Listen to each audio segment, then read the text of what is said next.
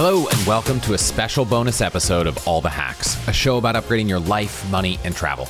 I'm your host, Chris Hutchins, and in my last episode, I was joined by one of the most well-traveled friends I have, Leigh Rowan, where we had an amazing conversation all about Italy.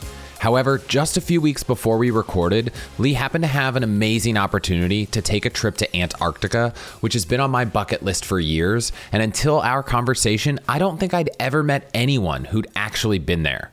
So I couldn't help but ask him to stick around and share why it was one of the most impactful trips he's taken in his entire life. And he's traveled a lot. We'll talk about the experience, what it's like there, how to get there, and so much more. So without further ado, let's get started right after this. Where do I start? Help desk software, payment software, email marketing tools, CMS and blogging tools, SEO tools, deal management tracking, pipeline tracking. You do not need more tools to get more out of your business. You just need HubSpot. Their all-in-one customer platform is the ultimate business hack for all your customer-facing teams. You can create best-in-class campaigns and automate outreach with workflows that will generate more qualified leads for your business. HubSpot will also keep track of every prospect with category-leading pipeline management so you can close more deals. Finally, you can use powerful AI chatbots and develop a knowledge base to scale your support. HubSpot is built to deliver results, drive more revenue, and to help your business grow faster than you ever thought was possible. Try it for yourself today at HubSpot.com. Again, go check out HubSpot.com today. First off, Leigh, thanks for sticking around and talking about Antarctica. Thank you. I mean, we've gone from the heart of happiness and sunshine and warmth to a very cold place, but it's a very good place. And I'm excited to talk about it and share the fact that out of all the places I've ever been in my entire life, I have never been moved. I've never been blown away and shocked as much as I have by my experience in Antarctica. And I cannot wait to share why. So I want to hear why, but I will just preface this with, I'm fairly certain that anyone listening who's looking for a deal, there is not a cheap way to do Antarctica. Can we just set that as guideposts? Because I don't want people to listen to this, get really excited, and then be like, how do I do this on a budget? Well, there's two ways of doing Antarctica, and I'll talk about both really briefly. One is flying into the continent, which is what I did. I got very fortunate to go, and I'll explain more about what that experience is like and how later. The second, of course, is cruising, which is what most of the people who go to visit the seventh continent do. And that requires you to leave from Ushuaia or somewhere in South America, take a 2-day crossing across the Drake Passage, which is usually a very harrowing experience for a lot of people, and then spend up to a week or 10 days exploring the Antarctic Peninsula before returning and going back to South America. So all told, you're on a boat for about 14 days, 7 to 10 of which are exploring Antarctica. Now, that general 2-week experience or 10 to 14 day experience on a boat can cost anywhere between $10,000 and $100,000. For most people. And there are ways of actually lowering that cost. If you're very flexible and you are okay kind of positioning yourself down in South America for a little bit, you can jump on a last minute boat trip that has a cancellation and you don't know where you're going or which voyage you're on. But if you're down there, you can get that sometimes for half off. So $4,000 or $5,000 for 2 weeks, still a lot of money, but it's not as bad as it could be if you were paying full retail.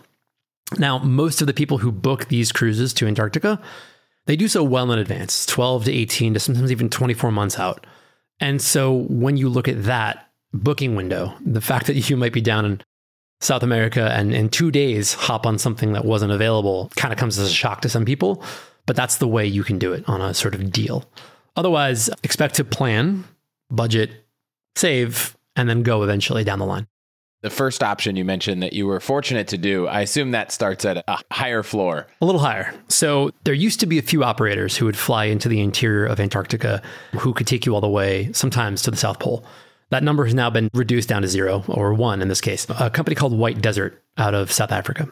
White Desert was founded by a fellow who has done pretty much everything to get to the pole or around Antarctica. So he skied, he packed a sled, he took a kite. Next year, he's going to bring a hovercraft. He's pretty incredible. And so he set up a polar expedition experience on Antarctica that is unlike anything else that's out there. And it does involve flying either an A340, an Airbus jumbo jet, or a G550, a Gulfstream private jet, from Cape Town down to Antarctica. And he actually, this is really incredible, he set up one of the only private blue ice runways in the world. What's a blue ice runway? I'm just imagining a giant A340 landing on ice. I was on it, and it's incredible because when you land on that ice runway, which has been groomed for almost a day straight, they take a snowcat and they pull it along at about 3 miles an hour, and they just build these ruts into the ice on this glacier. And they smooth this runway perfectly so that a jumbo jet flying at almost 200 miles an hour when it lands can land and has the right friction to grab the wheels and slow it down. And so it's a 3,000 meter runway, and so almost 10,000 feet. And when we landed, we only used half of the runway, which is insane. I mean, we're landing on an A340 with 4 engines, fully loaded, and the thing landed like smooth as if you were landing at SFO. It was incredible. And then, of course, you step out and you're like, whoa, I'm on Mars. Like, this is not Earth. This is something totally different, because the advantage of flying into the interior is that, number one, fewer than 300 people a year do it. Unless you're a scientist stationed at a base somewhere, you don't have a chance as a tourist to really go into the interior of Antarctica. The boats only reach the coast, and they only go a couple hundred feet inland at most. This, you're 150 kilometers from the shelf, from the sea, when you land on the A340 on the ice. And then you fly around from there in other aircraft. They use a converted DC-3 Basler, it's called. These Canadian guys fly it all the way from Canada, where it's stationed in the Northern Hemisphere summer. They bring it all the way down to the Antarctic in the fall, switches to spring when it gets down to South America, and then come early November, it's on the ice. And they fly it all around the Antarctic continent. You can go to the South Pole. I unfortunately did not get a chance to do that on my trip. It's a 7-hour journey one way in the plane. And you actually stop along the way because you have to pick up more fuel. This is the crazy part about Antarctica that it just boggles my mind. How do you get fuel? Yeah, I was just thinking, there's not a gas station. Right. So what they do is once a year, they bring a ship from Cape Town down to the Antarctic shelf, and it unloads with this giant crane containers of fuel and a hovercraft and food and whatever else they need to bring. They leave it on the ice, and then they begin basically a convoy to bring that fuel and that stuff down to where it needs to go. So it goes from the continental shelf all the way down to 83 degrees south, which is like a 45-day one-way journey. Can you imagine? Imagine these guys are like driving a snowcat. It's fully sunny all day, and they're just driving it south for 45 days just to drop fuel so that you can fly to the South Pole for an hour. It's mind-boggling, right? The whole thing is incredible. So anyway, we didn't get to do that. We did get to fly those Baslers to the coast to see penguins. And when I say penguins, I mean I saw emperor penguins, freshly hatched little chicks, who obviously had never seen humans before, because we were some of the first in the season to visit their colony. In the entire year, they maybe will get 150 visitors ever. I mean, it's insane, right? So you literally feel like you're on a different planet. You're not seeing humans for a week at a time. You're doing your own thing. You're in your own space. And you feel like, wow, I've left Earth. And yet you come back at night into these luxury digs where you're sleeping in a explorer tent with fine linen, and there's like sparkling water. And if you want wine, there's wine. And there's this creature comforts to take care of you. But the actual logistics of the experience are just mind-blowing. Whether it's researching investments, comparing performance, trying to read up on the news, or looking into a company's financial statements, it seems like there is an unlimited number of places to get your information. But my go-to site for all things investing is actually the same site I've been using for over a decade. It keeps getting better and better, and also happens to be our sponsor today, Yahoo Finance. Whether you're a seasoned investor or just getting started, Yahoo Finance has all the tools and data you need in one place. Well, actually 2 places, because they also have a great mobile app. You'll get a holistic view of the financial news cycle, including breaking news, original editorial perspectives, analyst ratings, independent research, customizable charts, and so much more. It's probably why they've been trusted for over 25 years and by over 90 million users each month who are working towards their own financial success. So for comprehensive financial news and analysis, visit the brand behind so many great investors, yahoofinance.com. The #1 financial destination, yahoofinance.com. That's yahoofinance.com. Did you know that someone new gets impacted by identity theft every 2 seconds? It makes sense when there's so much of our personal information getting shared online without our consent. I found a listing for my dad on a site called Family Tree Now that had his name, age, address, phone number, email, past addresses, and the names of his relatives. And that was just one of the 69 listings that had his info. Fortunately, instead of spending hours finding all the sites with his info and submitting the request to take it down, I got it all done in minutes with Delete Me from Abine, and I am so excited to be partnering with them for this episode. Delete Me is an amazing service that will not just find and remove your personal information from over 500 data broker websites, but they'll continuously scan for new data that shows up and get that removed as well. On average, Delete Me finds and removes over 2,000 pieces of data for a customer in their first 2 years. And to date, they've removed over 35 million pieces of data for their customers. So if you want to get your personal information removed from all these listings on the internet, go to allthehacks.com/deleteme and get 20% off a plan for you or your entire family. Again, that's allthehacks.com/deleteme. How would someone who I guess probably has saved a lot even consider going on this? You said it's down to 0-1. Is this an expedition that people can go on? Absolutely. So there's one provider, White Desert, who does this on a yearly basis. They have 3 camps that they operate in Antarctica in the interior. And you sign up through either your travel advisor or directly with them on their website to sign up for which experience and expedition camp you want to stay at. One is a space-agey kind of camp. One is located on an oasis. An oasis in the Antarctic term means a rock outcropping, not ice. So that's kind of weird because we think of an oasis as a place that would have water in a desert. Vice versa. The desert in Antarctica is all the ice all around you. They only get a few centimeters of snow per year on this glacial cap. But the rock facing is only about 2% of Antarctica, and those are called oases. And that's where they actually built one of their camps. You can spend time there, or you can spend time at their sort of runway base. But yeah, you save up your money. Their trip started around $50,000 per person, double occupancy. So that's per person in a 2-person room. I heard stories when we were down there of people who had saved up for 3 or 4 years. This was their vacation fund. They put away year over year over year. And this was their incredible trip they took. Some people have crowdsourced or crowdfunded a trip to go down there. Some people have started luxury travel companies and got very lucky and knew the right person at the right time. But they have an incredible product that is definitely worth those dollars and worth that experience. What's really incredible that I thought about the Antarctic Peninsula versus the Antarctic interior is that there's a sort of a circuit you can do on the Antarctic Peninsula where you're going to see the same colonies, the same islands, the same glaciers as every other boat that comes through that area. Whereas in the interior, you'd wake up in the morning and then you'd be like, well, what do you want to do today? I'm like, what do you mean? And you had a list of options of, you could abseil down a mountain, or you could climb a mountain that maybe only 100 people ever have climbed.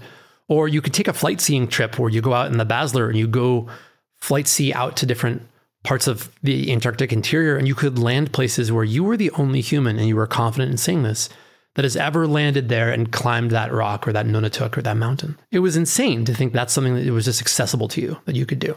So I think that the scale, you are infinitesimally small. You are insignificant and nothing amongst this ice and amongst this. Wow. It was just so mind-boggling for me and so beautiful and so humbling. Do you think if you'd done the cruise, you would have had a similar experience? I feel like at this point, you're like, interior was such a more magical experience, but I imagine very few people are going to have the 2-person $100,000 budget, myself included, to do that. Is doing a cruise and cutting that cost significantly still going to be as magical? So I personally have not cruised, but I know a lot of my clients who have, and I know a lot of my fellow travel industry folks who have talked about the same life-changing experience. That they go down to the ice, they're surrounded by these colonies of penguins, and even if there are other boats and there's other people around, it's just this overwhelming sense of, God, I'm so small. And I'm just seeing this field of view in front of me that is so massive, and yet I am this little person. So I definitely think there's that overview effect element that people get when they go to Antarctica. It's exotic, it's crazy, it's uninhabited, it's so otherworldly in so many ways. And it's always a place that people come back from and say, I'm so grateful that I had a chance to do this. I'm so glad I did this. No one ever says like, well, that was a long boat ride for nothing.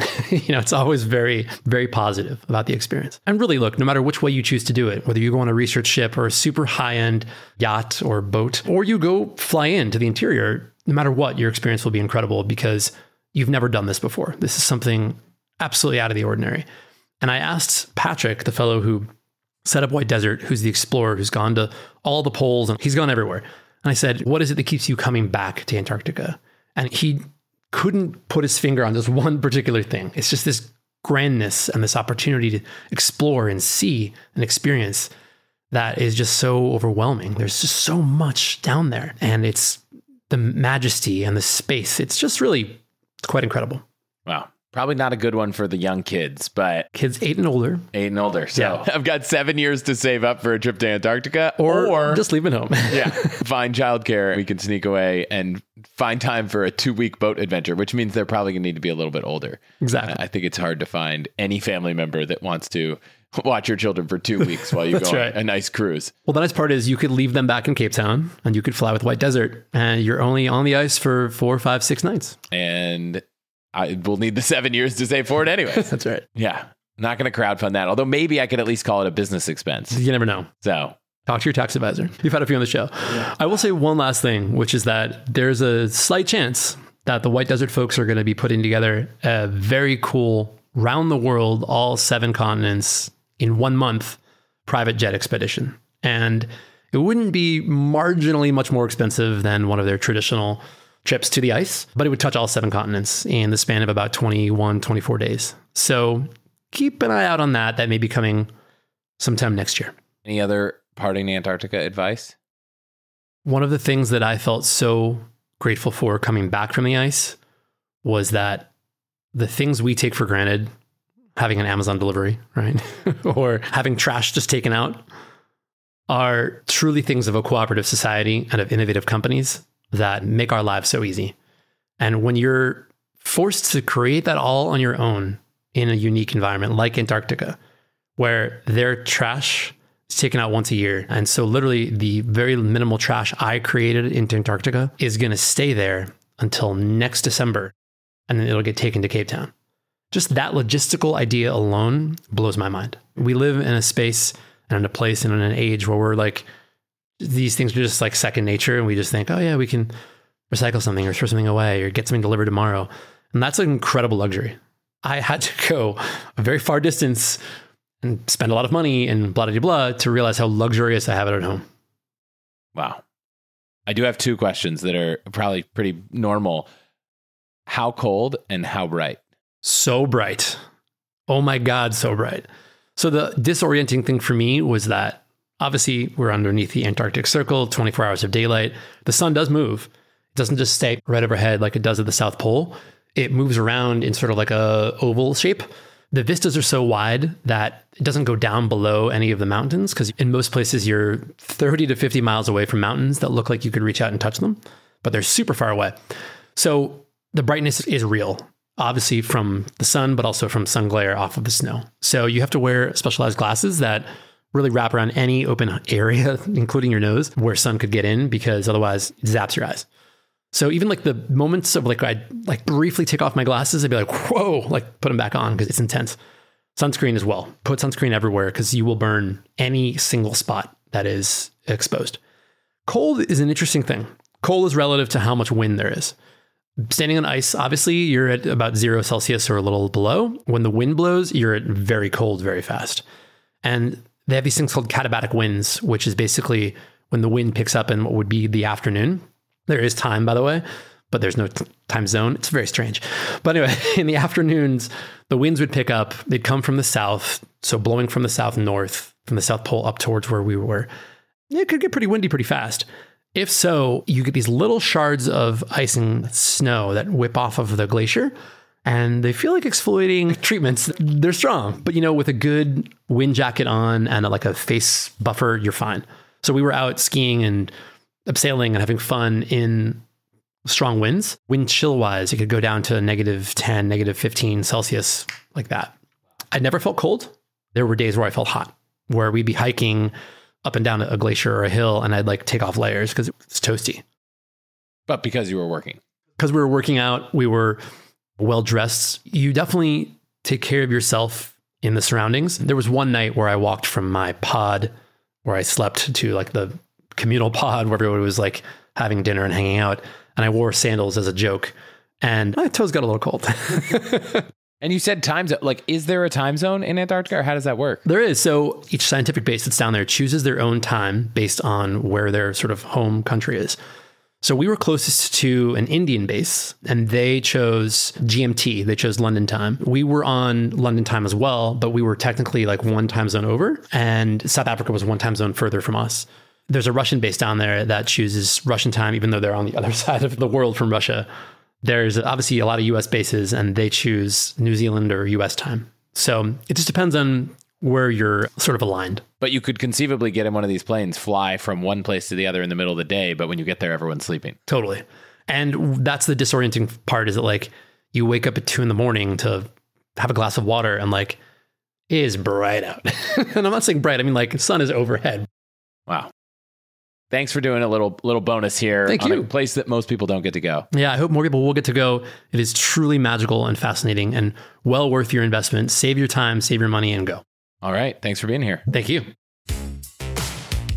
I hope you like this little bonus episode on Antarctica. I have mixed feelings because now I really want to go, but wow, is it really expensive. So no idea how I'm going to make that happen, but it still remains on my bucket list. So we'll see what happens. See you next week.